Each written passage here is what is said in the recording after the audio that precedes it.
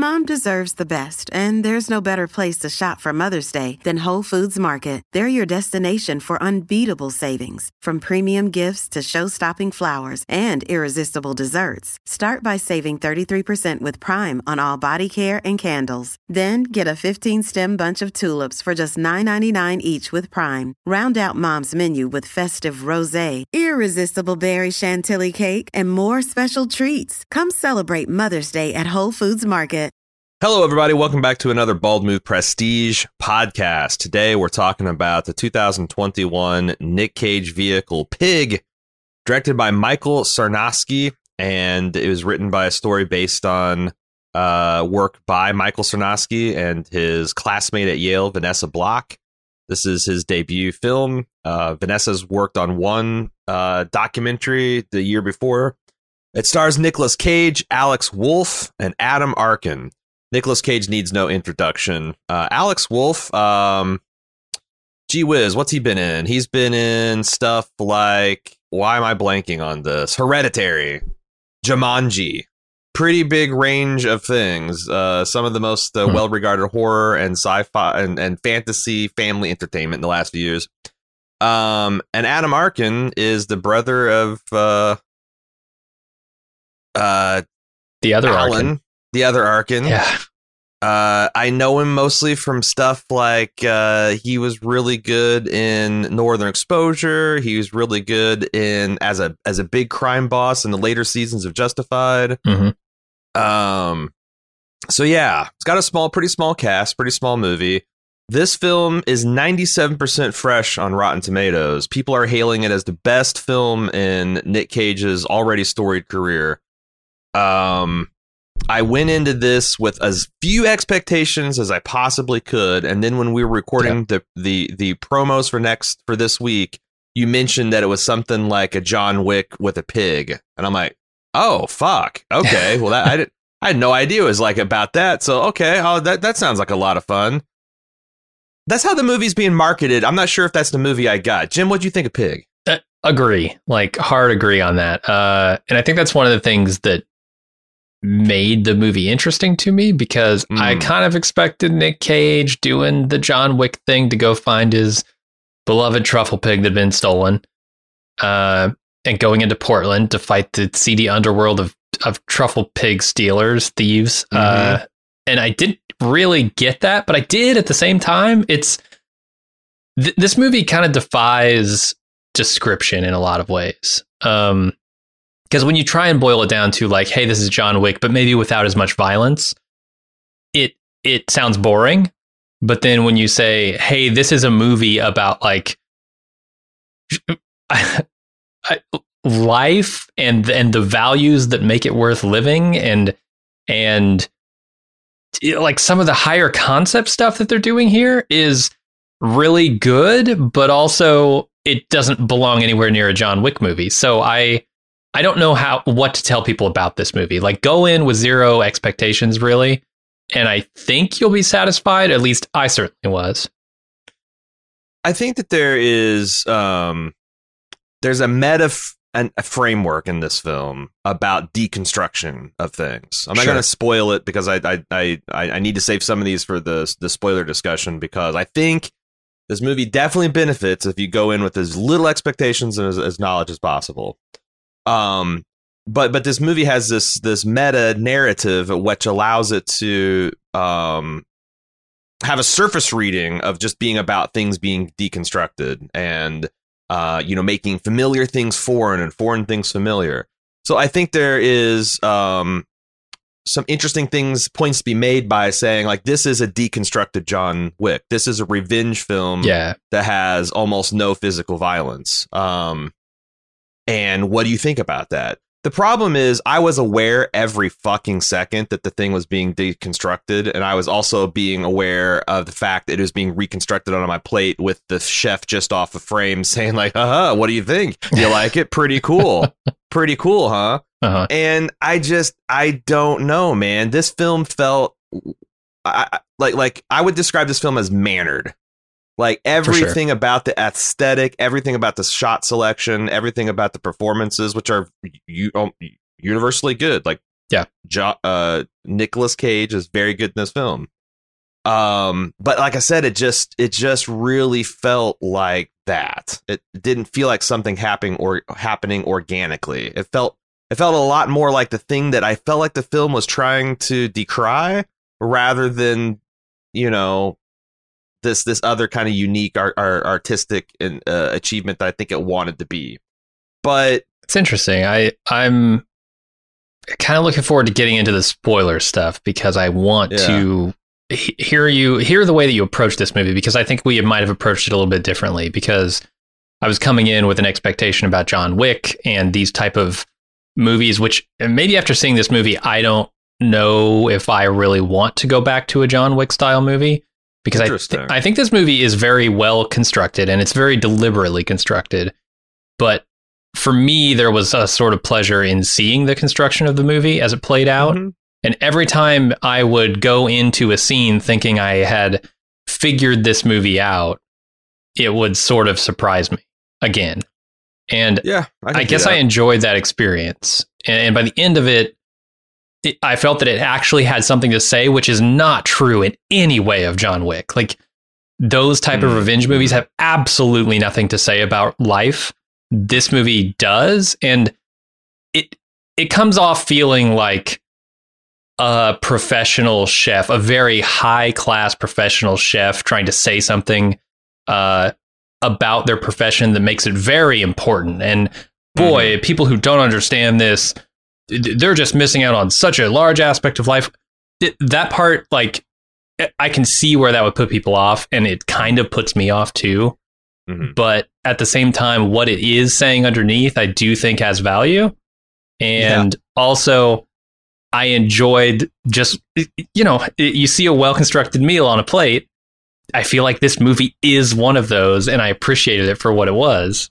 So it's so funny, because I feel like I'm literally on the opposite side of the microphone of the Mandy review that we had. Yeah. Where I was saying something like, well, don't you just like the colors and the visual? Like that movie's all about a tone and a feeling and a look. And it has absolutely nothing going on between its ears. This film is the opposite, where everything is carefully constructed to mean something. Like, I imagine, like, just even the framing of the shot, like, look at this extreme long shot of these two people sitting in the room in such an intimate situation, but I'm filming it from 45 fucking feet away. And also, over the course of this 5-minute scene, you're going to be imperceptibly aware of the fact I'm pushing in on it.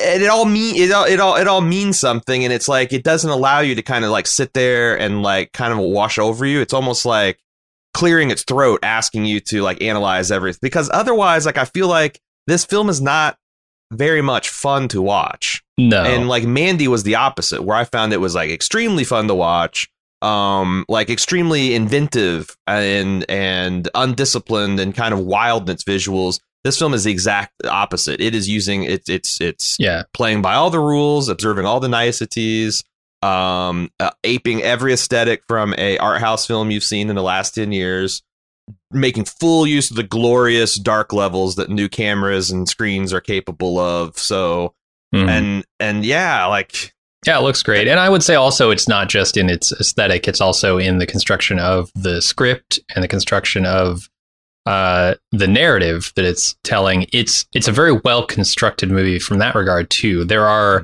parts of this movie in the beginning that, you know, if you want to show not tell, there are things they do at the end that would have been tell if they had done them earlier, but they've already shown us, so they're not. And I think that is the hallmark of like a well written script. It's something that or at least the baseline of a well-written script, right? I need maybe something a little bit more than that, but also, if you don't nail these fundamentals, then the whole movie comes off feeling amateurish.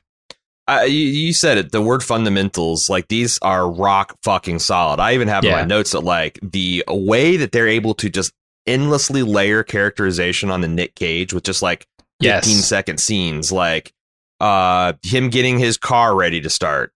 You know, it's like tells you something without telling you something that's already told you. It's like getting like, okay, he's this type of person, and it just keeps highly specifying almost throughout. Like it doesn't stop until like two-thirds of the film, where it drops the final piece into this like, oh, what this guy's about.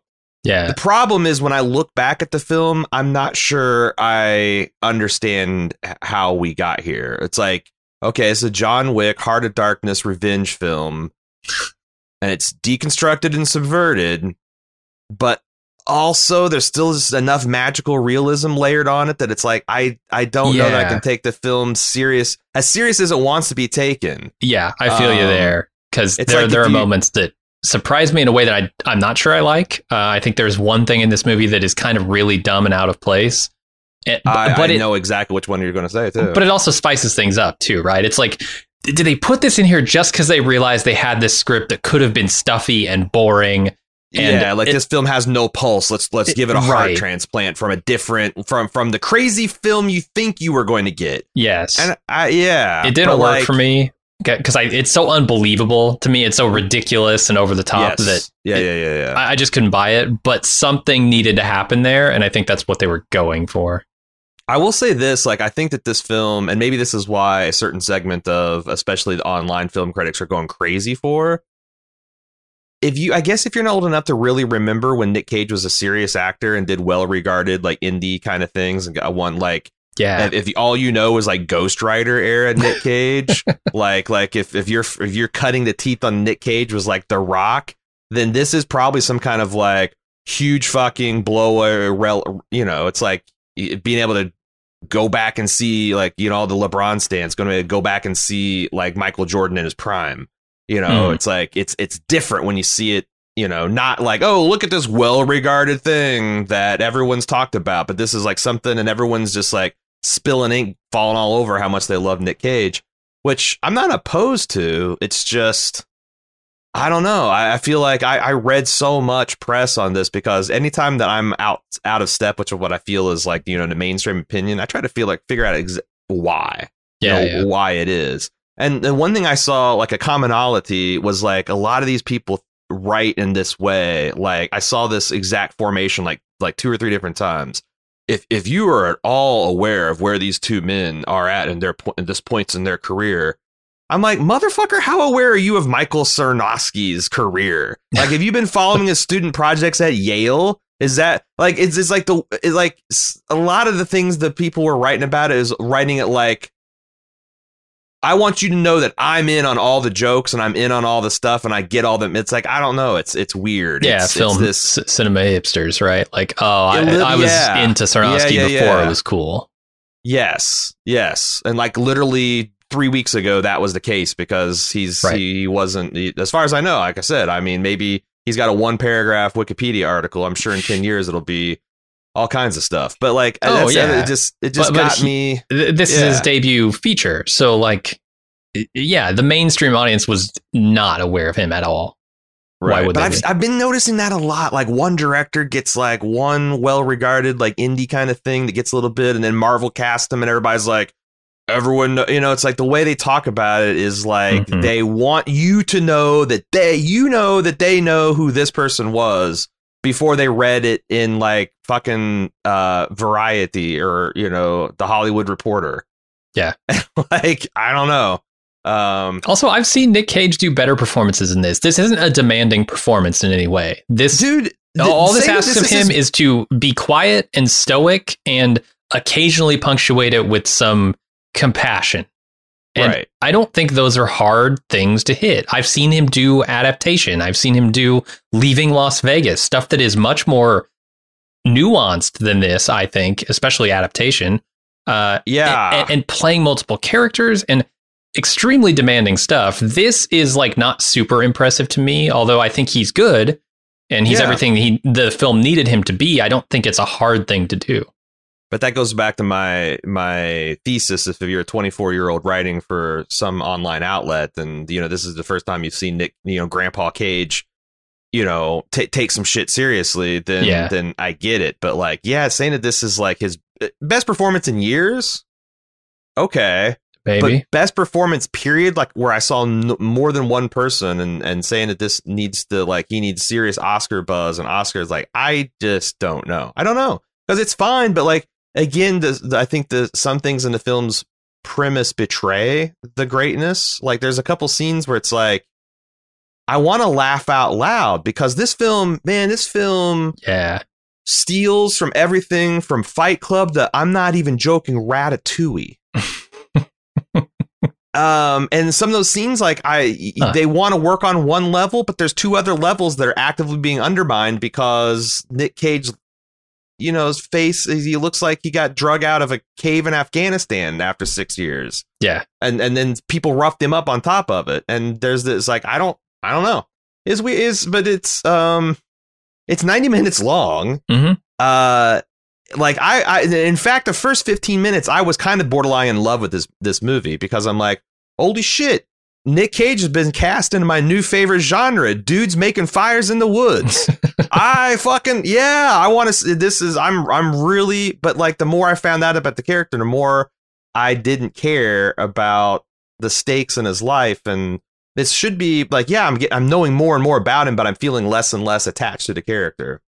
But yeah, it's like you said, it's don't listen to me though, because literally 97% of the rest of the planet is saying that this is a revelation. It's an insightful commentary on everything from capitalism to climate to the state of Hollywood production.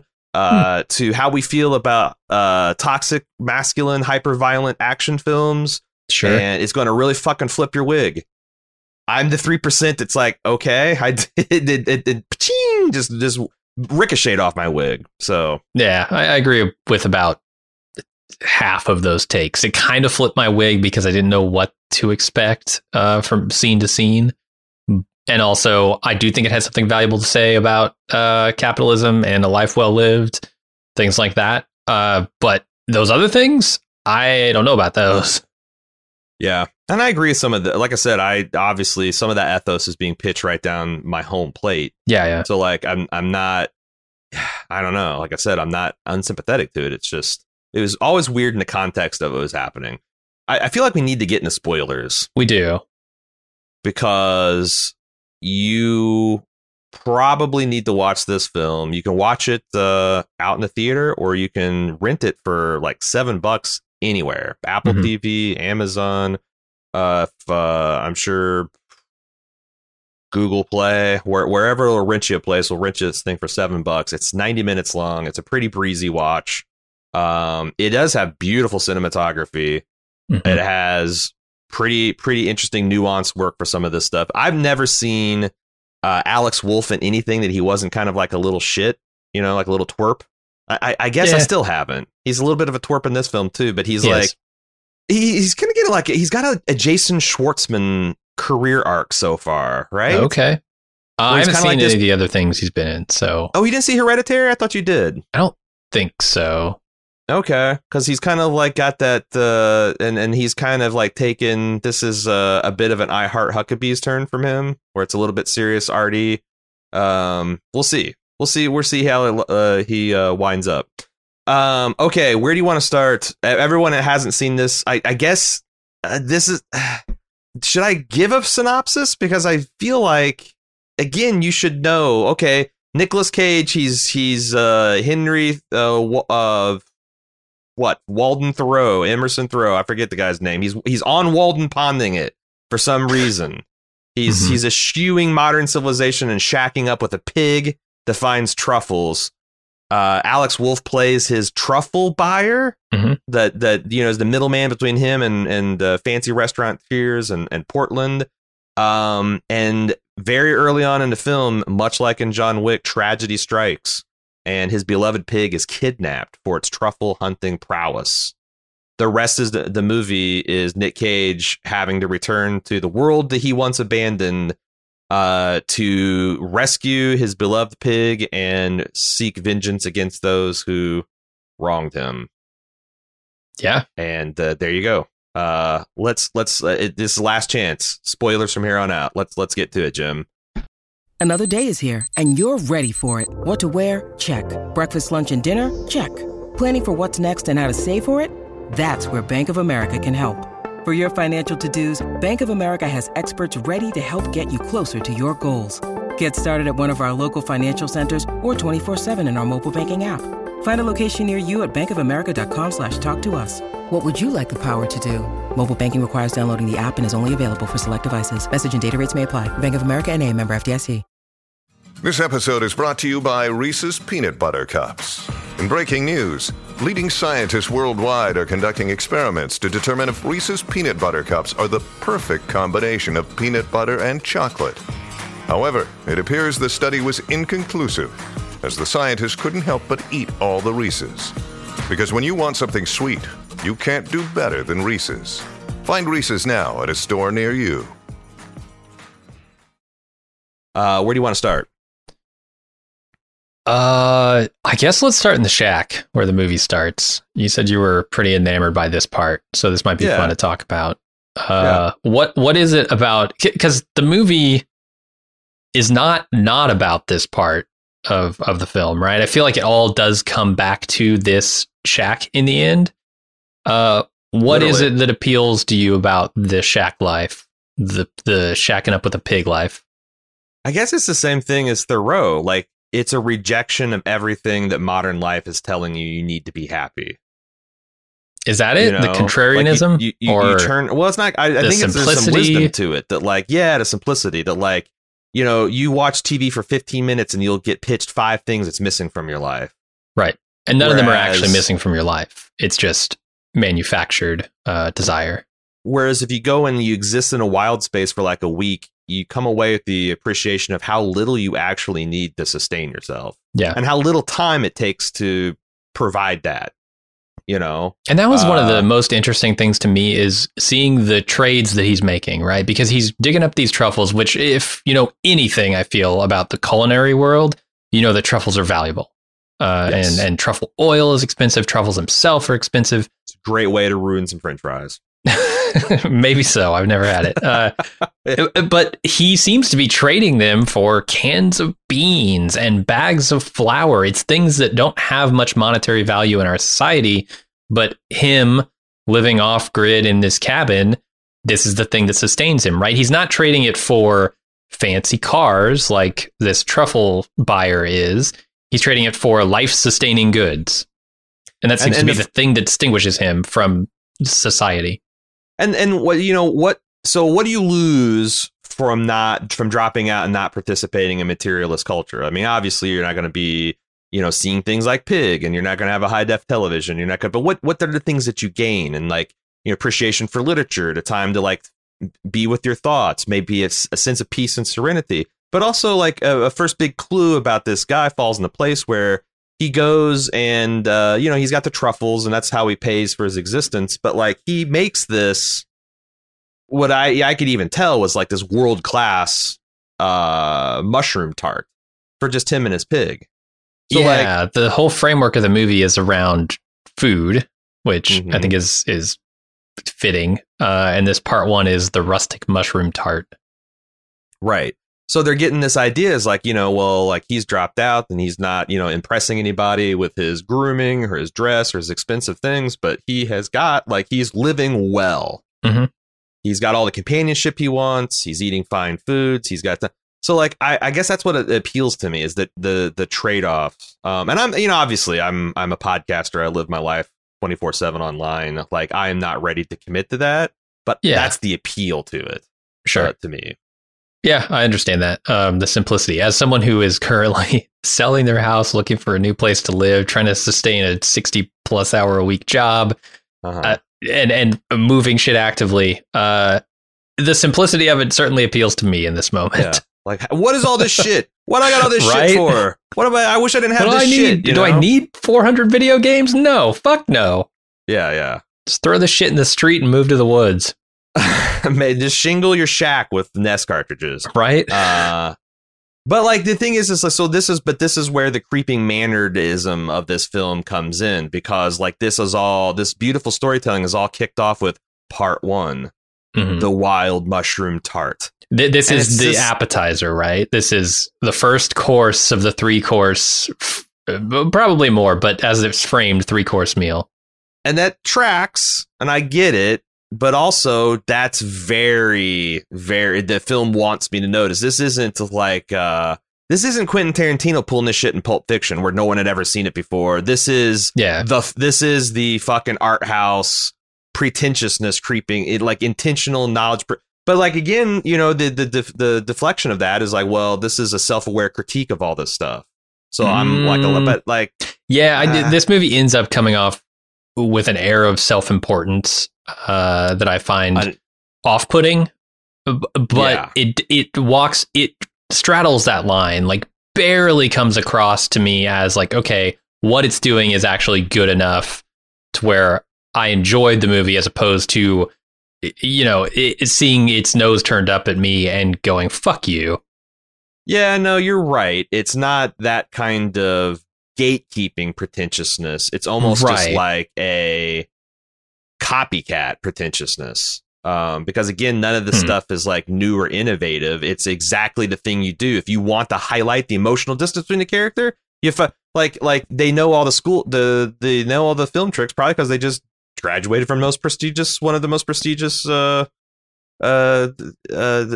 you know, what do you call this? Filmmaking, cinematography, Ivy League schools. Film schools. So they've been taught all this stuff. So it's like, but that's the, again, like, is this movie 5% better if it doesn't have these titles? What do the titles do for us other than draw attention to the fact that, like, look at this 3-act structure and it's similar to a 3-course meal and it's going to, you know, I don't know. It's tough because at the same time I'm repulsed by that, but also kind of attracted to its structure. And I think like the character that Nicolas Cage plays, Robin Feld in this, Robin Feld, you know, as former well-regarded, probably the most well-regarded chef in all of Portland, I think, based on the reputation we see in the film. Maybe even bigger. I mean, like if someone's that as big as he is in this film, he's probably got like a worldwide rep. It's like Bobby Fischer of he's like the Bobby Fischer of cooking. Sure. Yeah. I think his name is recognized outside of Portland as well. But the way that he approaches the people and the institutions around him is like the part that both it surprises me, but also it kind of invites me in, because when he's talking to that chef in the middle of the movie where he's like trying to find his pig, and he gets a restaurant at this kid's dad's truffle spot, right? Mm-hmm. He goes in and he recognizes the guy. Oh, you worked for me. You worked with me for 2 months as a bus boy or whatever. Chef. Yeah, as a pasta chef. And I remember exactly what you wanted to do. And the way that he doesn't like, he's not judging him when he says, look around you. These people are empty. This restaurant is empty. There's nothing here. You wanted to open a pub. Why haven't you opened the pub? He's not judging him, right? He's just like almost encouraging him to follow the dream that he knows he has, that he still has, and it somehow got distracted along the way and just never did it. There's that part of the movie is like both pushing that chef, inviting me in, keeping the chef like, I don't know, with sort of the movie's arms around the chef and around its audience. I don't know how to describe it, but there's not a sort of holier than thou sort of attitude to those scenes, which is weird, because when I think of, when you describe those scenes, I think they could come off as that, but I think Nicolas Cage does a great job not putting any sort of judgment into the dialogue in those moments. Well, no, I think Nicolas Cage understands why he made those, because it's essentially because the guy says, like, why don't you make the pub? Nobody likes pubs. And what he means is nobody with money and fame pays attention to a pub opening. Yeah. You know, unless you're a gastropub with some kind of dense foam with locally sourced truffle bathed in the smoke of a burning pine cone, like you're not going to get written about. But this isn't real food. These aren't real people. And he says, there's the real insightful line from Cage in this scene was when he says, and they can't, none of these people can be real because they don't know you. And they don't know you because you've hid yourself. Yeah. That's a realization, I think, that really resonates with some people. The fact that, like, God, I have been trying to put forth this image because I want to maintain my career. I want to maintain my place in society. I want to I think this is the thing, and I'm failing, or maybe I'm succeeding, but but like that fucks with you too, because you're succeeding at being a fraud when really, you know, you like, but what's the cost of being yourself? Like if he opens up a pub and he like, maybe the pub fails, or maybe it toils in obscurity, or maybe it's a money pit that just never takes off. Like, I don't know. It can be a sane trade-off to go for what's popular and lucrative at the expense of what is satisfying to your soul. Yeah, I think maybe the tragedy here is he never even tried, right? There's a line also later in this scene at the very end, I think, where he says, we don't get a lot of things to care about. And I think that is like, this chef has discarded the thing that he cared about because he thinks that it wouldn't be successful. He thinks that people wouldn't want it. But he's never tried it. So like, he has discarded the thing that he cared about in favor of things that he doesn't care about. Why? Yeah. Without even trying? Well, that's the thing. I guess the film, that's the thing that, okay, now we're getting to where it really kind of bugs me. And maybe this is my creeping cynicism at 45 coming in. Okay. But like, that is a little bit naive. This feels like something a guy that graduated from Yale, surrounded by Yale people, would do. Like, fucking trace your dreams, man. Right. So what if you throw your life savings into a pub, bro, and it fails? Like, you know, at least you tried, right? Well, yeah.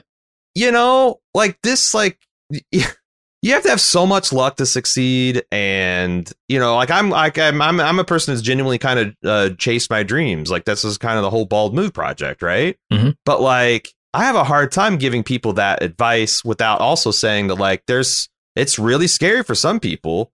Like maybe this movie, it's like I said, this movie's got this thing. It's like, well, you should just chase your dreams. You shouldn't compromise your ideals. You should always put yourself out there authentically. But in the real world, that's fucking risky, man. Yeah. Like you're risking death and poverty and ruin. Not quite as bad as like the old like London debtors prisons, but kind of getting there in some parts of society. And it's kind of so it's like we're critiquing the artist for not being brave enough to put themselves out there in a world that just brutalizes artists to take chances, and society just decides we're not ready for that moment or whatever. Or you just don't get noticed because there's 1,000 other people trying to blaze new trails. And it's all like luck and who you know and connections and hard work and talent, but also those other two things. So like, that's where it's like, man, like I felt bad for this guy getting reamed by his former mentor coming down off the mountain, giving all the Zen wisdom when, you know. Yeah, he's clearly made something that's successful, but so has Adam Arkin in this movie. Playing, I don't know his fucking name. It's the dad of the truffle buyer. He's also a truffle buyer. He's a restaurateur. He's like some kind of like mover, shaker, breaker, maker. He's like the mover and shaker in Portland. Apparently, he talks about how he owns every single truffle buyer, finder, restaurateur in the city. Tweaker muscle. Yeah, everybody. He doesn't seem like a happy guy. He doesn't seem like a good guy. He doesn't seem like a guy who's gotten things that he actually wanted in life. He seems like a guy who chased the thing that was working and became this bitter old man. Yeah. What is the right? I mean, the two opposite sides of a coin. What are the trade-offs that you make? And what does that bring you? Right? Like, okay, yes, you could try and you could fail and you could be poor and never, live up to what kind of like success you could have had if you just chased the thing that worked as opposed to the thing you wanted to do or be. And then you could end up like Adam Arkin, who did exactly that and is now a miserable old fuck. So right. But either way, like, there's risk. Either way, like, do you want to be a successful asshole who hates everything around him, or do you want to be an unsuccessful person like Nicolas Cage who lives in the woods and is happy with their life? All perfectly valid questions, but I think that's what the movie is encouraging you to ask. And that's the thing. It's like, do you want to be Tiny Tim? Because that's the thing. It's like, do you want to be Tiny Tim dying in the ditch of neglect and consumption or whatever the day before Christmas, or do you want to be Scrooge, who's a miserable old prick, but he's rich as fuck, and he's still dying of I don't know, consumption, just in a comfy bed. But like, that's the thing. It's like, I guess I'd rather be Scrooge, because if you're Scrooged, Ghost of Christmas Future can always scare you straight. You can give away some of your money. You can build a couple subway stations, and you can cavort through the city, and everyone's loving you because you're fucking rich.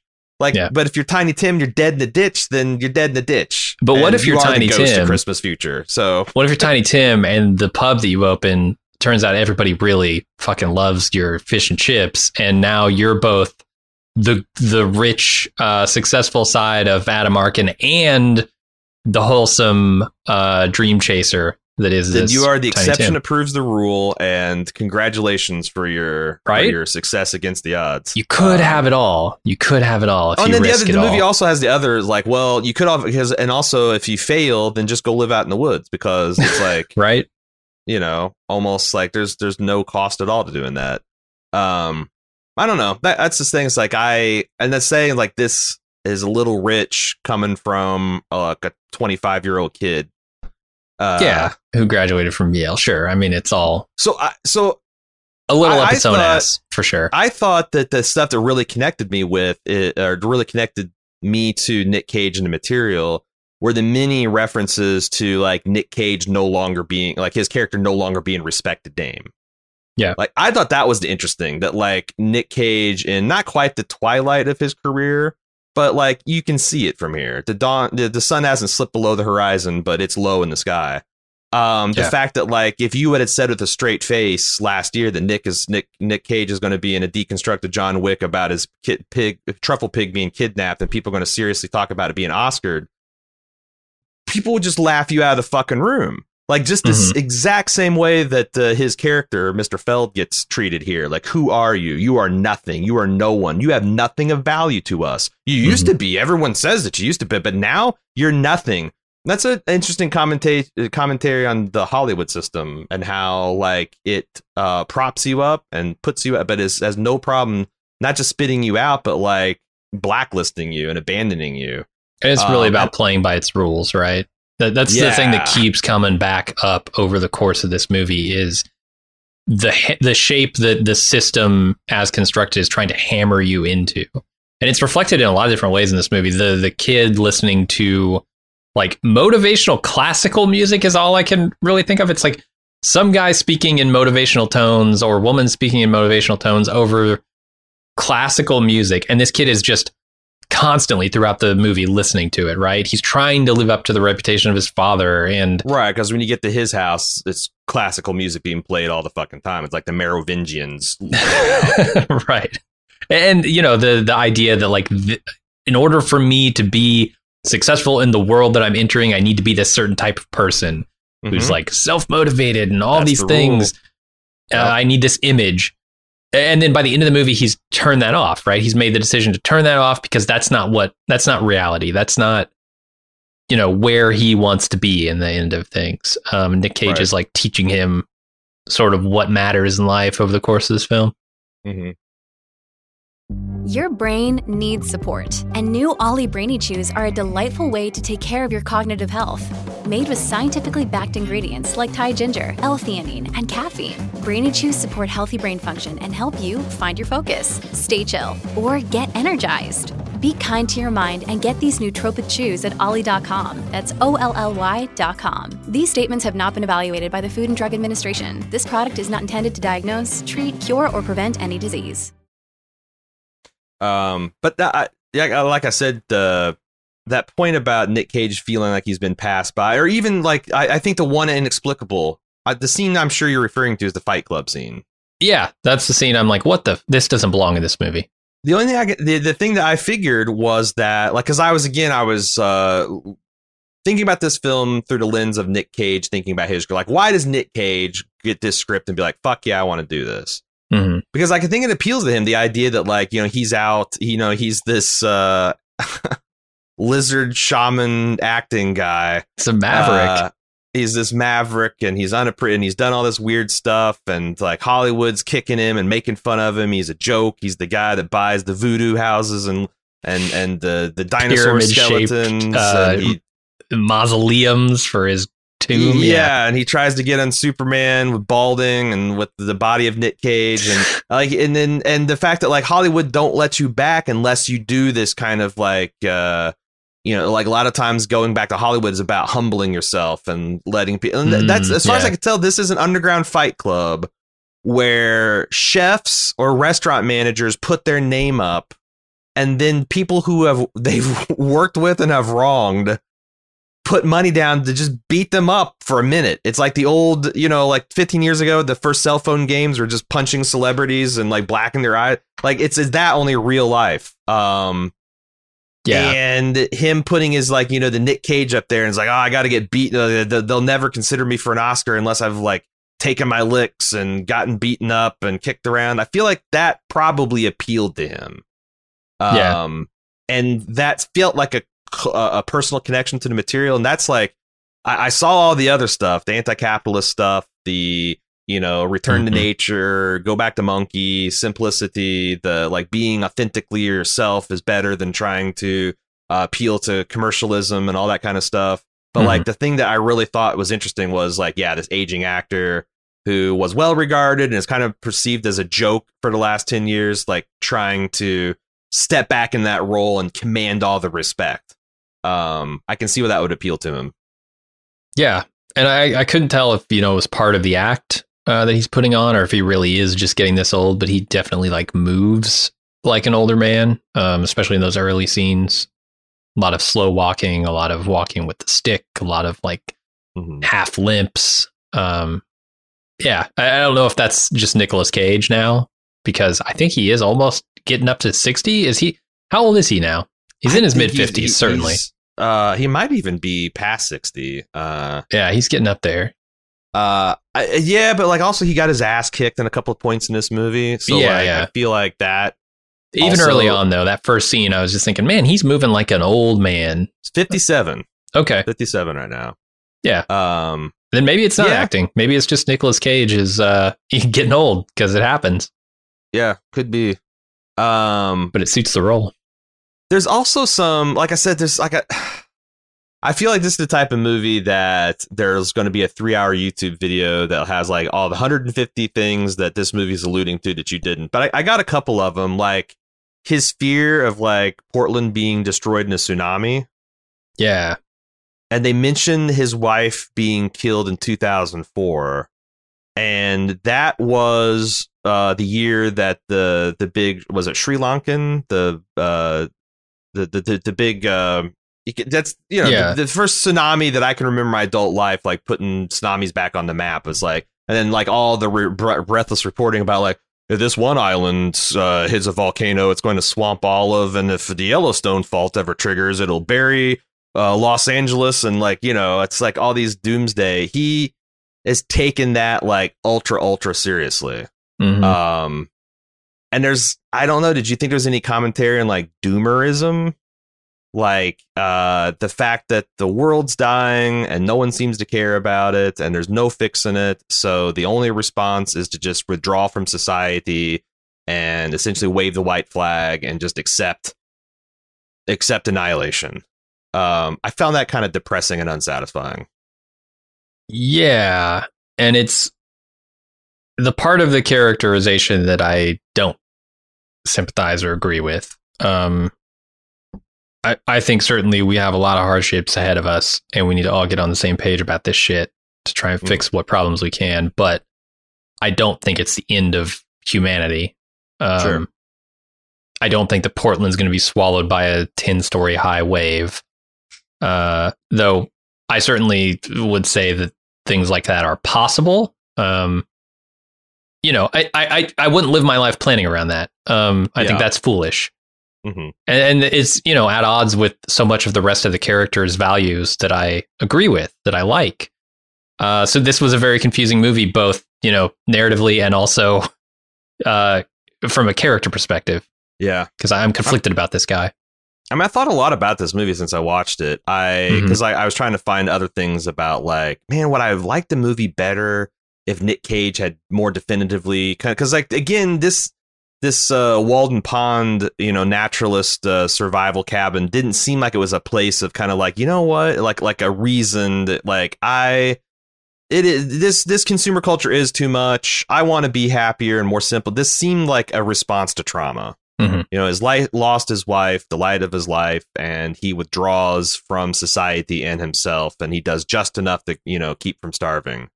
I'm like, yeah, it would have been better if at the end he instead of going back to the cabin to wallow in his grief anew, had like been like, you know what, I'm ready to rejoin society, and maybe I don't open like a big gastropub, but then I'm like, well, maybe that's too much. Maybe the fact that he is befriending this his mushroom buyer, like forming a human connection is while still wallowing in his grief cabin and all that kind of stuff. Maybe that's the realistic sign of progress. But then it's like every time I use words like realistic, I come right into the teeth of the Fight Club scene, right? And some of the other, like, again, like there's this scene really did not work for me. The slow motion, super low lux, dark photography, romantic, nostalgia meal that he's cooking while he looks like Captain Caveman and he's covered in matted, his fur is matted with blood and grime and gore. Yeah. And he's like, I'm sorry, man. And then to have Adam Arkin go full on Antoine fuckface from Ratatouille when he gets the first taste of that meal. I don't know how you just lift from a Disney movie about rats at that climactic moment and not provoke anything but kind of titters from the audience. But 97% of the people saw that scene, even got the Ratatouille reference and thought, fucking bravo. I was going to suggest that maybe those highfalutin critics hadn't seen Ratatouille. I haven't seen Ratatouille, actually. So I wasn't making those connections during that scene, and I was fairly impressed by the scene. I thought, okay, maybe that's the thing. Although I will say, number one concern on both me and my wife's minds throughout this entire movie was the unsanitary nature of everything that Nicolas Cage does. Yeah. Every time he touches a piece of food, he hands, I don't think he's washed his hands in, 15 years. And then he hands this Amir kid, who's a mushroom buyer, a piece of salted bread. And I guess he's just going to eat it. I don't know what kind of parasites and shit he's got on his fingers, but it's not good. At least he washes his hands before the Arkin meal. Yeah. But he doesn't wash his sleeve. He doesn't even roll up his sleeves. Yeah. I want to know how much beard hair, how much matted blood, mud, beard hair got into the right? lamb shank or whatever the hell it was. I don't know. Yeah. I like that scene. I think thematically it works very well. If you kind of ignore, a little bit of the grossness, and the sort of up your own ass nature of it. I agree that that's there. This idea that food is kind of, I hear this all the time. I've watched a lot of cooking shows. I've watched a lot of travelogues. I've seen everybody from Guy Fieri to fucking Stanley Tucci talk about how pasta in their mouth is like the thing that makes life worth living. For Guy Fieri, it's probably like a big hamburger or something, or barbecue. I don't know. And every time it's always like, God, okay, roll my freaking eyes. Because yes, we all like good food, but good food isn't, the meaning of life. But in movies like this, they kind of turn it into that. And so I roll my eyes at that, but at the same time, I like what it's doing thematically for these characters. Yeah. And I don't want to come after foodies, because I didn't even felt like I come after fashion people in Devil Wears Prada, just kind of like, I just don't get this. And also in the grand scheme of things, it's not the world's most important thing. I mean, I get it. Like, I like food, and I like meals with people, and I can understand like wanting to pursue like unique and like, it's like anything else. If you're into food, you're into food, whatever. But like this is quintessentially like first world shit that we're dealing with, like when we're talking about like foams and infusions and deconstructions and stuff like that. Like, yeah, I don't know. I think Cage's meal is simpler, right? I mean, he's using just like full bird carcasses. He's getting just salted bread, a salted baguette. as part of that meal. Sure. And an old bottle of wine. It is simple, but it's also it's not a recognizably foam or anything. It's also recognizably something you'd see plated for $60-$70 at a restaurant. And that's the thing. Sure. It's like, it is a little weird for me to see that this guy say, like, is this the food that makes you happy to cook? Like, I could see a guy who runs like a fucking, shepherd's pie, meat and potatoes, Irish style pub saying that to Nicolas Cage with this lamb shank salted baguette shit. Yeah. Like, is this the food? Is this what you imagine yourself cooking for people, Robin? Like, everyone, like, it's, I don't know. It's like, once you decide to like get into any kind of pretentious thing, whether any kind of pretentious art or any appreciation art that can get pretentious, I feel like you lose the ability to look down your nose at people. I understand it's fun, but like, if you become a beer snob, then it's like kind of weird if you'd make fun of people, like sidewaysing their wine. Like, look at those idiots with their nose all the way into snifters. By the way, you're talking about IBU units and like the Cascadia hops versus Appalachians or whatever the fuck you're doing. Like, come on. Tannins and persimmons. Sure. Right. And I felt like it was his point to the guy making the foamy infusion stuff was a little cut short by the fact that he is very obviously 15 years ago, he'd be called a pretentious, by any working class person, he'd be called a pretentious foodie. I feel you, but I like also what they're doing because in that same scene, they're demonstrating what they're going to tell you in the final scene, which is I remember every meal I've ever cooked and I remember every customer I've ever served, which says that he has not served a lot of customers. These meals are very bespoke. I would assume, or his memory is just fucking phenomenal. I felt like it was that, like he is John Wick. He's an exceptional person at very things that he happens to be a John Wick that's a chef. Yeah. But I like that they have shown you that he remembers every meal he's ever cooked and every person who's ever worked for him, right? Before they ever like tell you, because if they said that line earlier in the movie, I would have laughed at this movie's face because it wasn't earned. But I think by the time that they reveal his super memory, it is earned. Well, let me ask you this, because something that undercut that for me is I felt like Alex Wolff just 15 minutes earlier in the movie described to him this exact meal. Mm-hmm. But he couldn't describe. He couldn't describe the actual meal. He could only describe the feeling that his parents got from it and their attitude, their mood when they came home. Okay. There's so the fact that he knows which meal that was and which bottle of wine it was and who they were. Yeah, all of that. And then the fact that, like, I guess Alan Arkin would also remember, maybe, I guess he probably would, because he's like a foodie and he'd remember a standout experience, like having this meal at the chef and he cooks it right, the exact. But like, I wasn't sure exactly what they were going for. I mean, there's clearly something that, like, all three of these men had this shared loss of this woman that had driven them into maniacal competitivism. The other one into slavish devotion and trying to copy and earn praise and a place in the family, and the other one into a depression cabin. And it's all about them kind of like dealing, being forced to deal with that, Yeah. Because I guess that's the thing is like, because Adam Arkin's wife said that she was said to commit suicide, but she's still alive. And I'm wondering, like, I wasn't sure if that the kid didn't understand the situation, or maybe she's only being kept alive by like some kind of heroic measures in this guy's wealth because he just can't. I think it's that. Because, I think she's totally brain dead. Just she's intubated. Right, but she's it's on the Nick life Cage support thing where it's like I almost wish I hadn't started looking for this pig because I could have been happy pretending that she was still alive, finding truffles for someone else. And now that I know and I've done with this, it's like Adam's probably the same way at the machine. Like if I shut this machine off and she dies, then I have to deal with the fact my wife is dead. And the kid is the same way. He won't go in the room and actually visit her, right? Because if he doesn't see her, if he doesn't, acknowledge that she's dead, she can still live in his head. Yeah.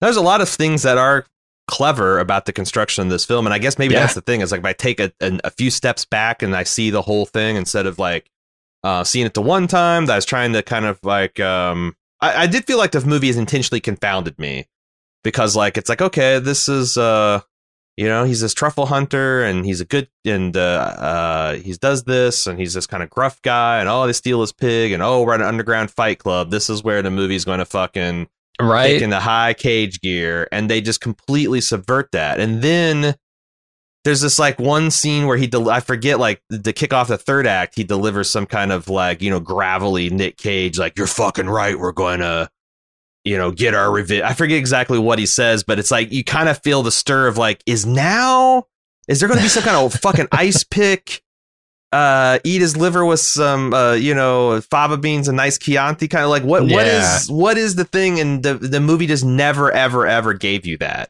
What I think it subconsciously thought that you wanted. That's the thing that both like flummoxed me, but also kind of kept me interested too. It's like, when is this movie going to do the thing that I expect it to do? And it never does. And you know, it starts to lean that direction. That Fight Club scene is in retrospect, I really strongly dislike it. I think it has no place in this movie. But that energy, somewhere along the way, that energy needed to be there, and I wish they would have just got it in a different way. Well, see, there's the other thing is like I felt that Fight Club scene does a couple things. It lets the stuffy people, like, because otherwise this film would be just unbearably boring. No, this would be affair. Like an A24 film for me. And like I look at all the scenes where like I'm like, this movie, this hurt the pacing or the tone of the film and took them out. I'm kind of left with the conclusion this is like a 63-minute short film. Yeah. And like it feels padded with some long scenes. Like I quite enjoyed the scene where Nicolas Cage sits with the little boy and talks about persimmons and what makes them better over time. And I felt like that's another thing going back to like Nick Cage reflecting on his career as an actor and like that kind of stuff. But like it's a 5-minute scene that is in there to, I think, make it to where it's a fucking 90-minute film. But also that's too dismissive because like every part of this film does double, sometimes triple duty. It's either telling you like, you know, we talked about how, okay, Nick Cage is an outdoorsman. Nick Cage is a minimalist outdoorsman. Nick Cage is a minimalist outdoorsman that's just spends all of his time at a cabin with a pig to the point he doesn't even engage in conversation. Yeah. Nick Cage is that guy to this extent that his car doesn't work. He has to do minor repairs on his car. It's been so long since it's been started. Like they keep on with his these like voice barely works when he needs it, right? Like Like they do this really good job, and that's what I'm saying. Like all like, so I don't want to dismiss the Fight Club scene because I think that thing's doing 3 different things. It's doing something that's like it's getting a pulse out of the fucking movie where it's about to flatline. It's giving the critics something interesting to subvert and talk about, and it also is a commentary on the brutal restaurant industry of Portland, which I think is also a commentary on the brutal environment of, you know, getting something produced in Hollywood. And again, I don't know what I had to make of this critic coming from a 25-year-old recent Yale grad that got flipped, you know, $15 million and another Yale written script and Nick Cage. Like, damn, dude, I mean, you're right. It's a fucking dog-eat-dog, Darwinist survival of the fittest out there. Congratulations for scrapping your way to the top. But again, I don't know. Like I don't know if that's valid criticism. That's just me being an old shit. That's just me being. Yeah, it's a little bit of gatekeeping, right? Like, people who have any privilege whatsoever can't talk about the nature of what makes life worth living because they've got it all, right? Yeah. There's a little bit of gatekeeping. It's just a difference between Johnny Cash covering Hurt at the age of like 26 and him doing it like 6 months before he dies. Sure. Of being an old ass outlaw of country rock star. Like there's I don't know. It's a different gravitas coming from, you know, like it's one of the reasons Trent said the man stole a song because you know, if you're singing Hurt at 27, that's one thing, but you're singing that at 77, 1 foot in a grave and the other in a banana peel. That's a whole other fucking meaning to it, you know? For sure. I don't want to understate like how much I thought this was going to be John Wick, though, based on what I knew going in and based on everything it was building at the beginning. Like there is violence at the beginning, right? That's a violent scene when the pig is taken. And then he goes to the city and he's sort of rebuffed by this guy that he thought might help him. And then he goes to his secret underground lair. And the setup for this is so fucking John Wick. It's not even a deconstruction of John Wick. It is John Wick. There's a secret underground hotel that he goes to, a literal underground now at this point hotel that he goes to where there is a fight club. And I was thinking like, man, this is going to be John Wick AF. I'm just going to watch Nicolas Cage, dropping bodies for the next hour. And it was I don't know if it was a relief or a disappointment when it didn't happen. Probably because I like this movie, it was a relief, but I could have watched that movie too. I could have watched that. That movie had been a lot of fun. And like this movie was interesting. And like I said, I'm going to definitely watch this film at least one more time because Cecily was scandalized that I had to watch it for work before she could watch it. So I'm going to have to watch it again. I want to watch it again because again, like what is this? Now that I know what it is, and also I know how like loaded with like meaning it is, I can go and like, scene by scene kind of dissect it. Cause this movie is extraordinarily well made. Like you're talking about the pretense of violence in the beginning. Like I thought that was a really well made shot, that like extremely low light cabin, his isolation, the coyotes howling, the pig, like the unsettled of nature, the violence of busting in, the pig squealing and screaming in the background. Like it was, like I said, this guy knows what the fuck he's doing, and he knows what buttons he pushes to make you feel certain things. But like I said, by the time I got to the end of this movie, I felt like one of those poor dudes being tortured by the machines in the Animatrix, where it's like, I'm strung out and there's a thing going into my brain and I'm like laughing, ha ha ha. And then another one comes and I'm sobbing and like, but the thing is boy, none of those buttons worked, right? Like I did not feel the things that like I saw what was happening with the shot and like what I'm supposed to be feeling. But at no time that I actually, when Nick Cage finally got confronted the pig's death, like I did not crack a tear. Like I was just intellectually absorbed by the experience, but strangely not touched at all. And I'm I just was talking about that lunch 2 weeks ago. I've been a pretty fucking easy mark lately. The right fucking commercial can get me going. But like this thing that everyone's talking about is like, what a great meditation on loss and grief and, ennui with the society we have today. And that stuff that like, I'm really sympathetic to. And it just did not touch me. I noticed it all and dutifully checked mark. Yep, that's the thing. But like, it didn't actually push the button. I feel you. I agree right up until that scene with Adam Arkin where he eats the food. And then it started to get me a little bit. I'm like, okay, this is a moving moment for a character to have this U-turn with a single bite of a meal. It got me a little bit, but it's certainly not as much as a lot of other movies have. I think it was more an intellectual exercise for me. So yeah, I get it. It makes sense. It will be interesting if this does pick up like Oscar steam. Yeah. And like if it got like, if it gets, I wouldn't know what to make of it, to be honest. But I mean, good for Nick Cage, I guess. It is nice to like, it is nice to have people talking about the fact that, because I know that's something, we just did a Season of the Cage Film Fest like 2 years ago, right? Where we were talking about the range of him and like his good films, his bad films, his gonzo films. The fact that like every film he's in is almost always worth watching because the fact that he's in it. And I think this film kind of typifies that. The only thing that surprises me is just how much everyone is just loving it. Like just unironically holding it up as like an utter success of this very new raw director who's got a lot of promise, and this old actor who had a lot of promise, and it's just if people are talking about the way it was like Mandy, like is highly polarizing, that would make sense to me. But it's being talked of as if it's like Big Fish, like if fucking Nick Cage was in Big Fish. Sure, this is not Big Fish for me anyway. Yeah, I feel you. I do like the movie. I think Nicolas Cage is great in it, but I don't know that I would say he deserves. I mean, he's already won an Oscar, right? He won one for Leaving Las Vegas. Is that right? Did he win or just get nominated for Moonstruck?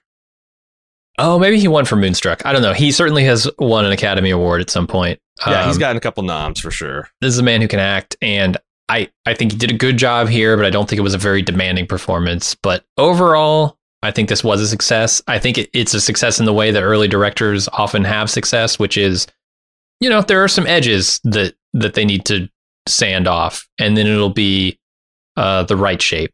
But I don't know. I appreciate this movie for what it is, even though I expected it to be something entirely different.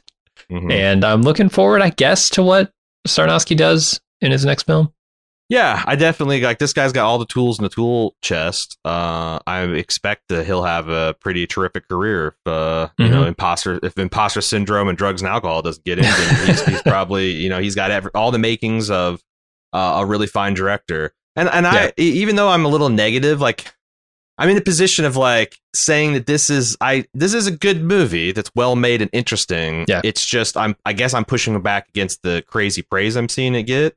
If this was 78% with a 56% audience approval rating, I'd be okay, yeah, that makes sense. But it's 97 with an 88 audience. So I'm just the odd man out in this conversation. I think critics like to be surprised, and this movie is kind of surprising.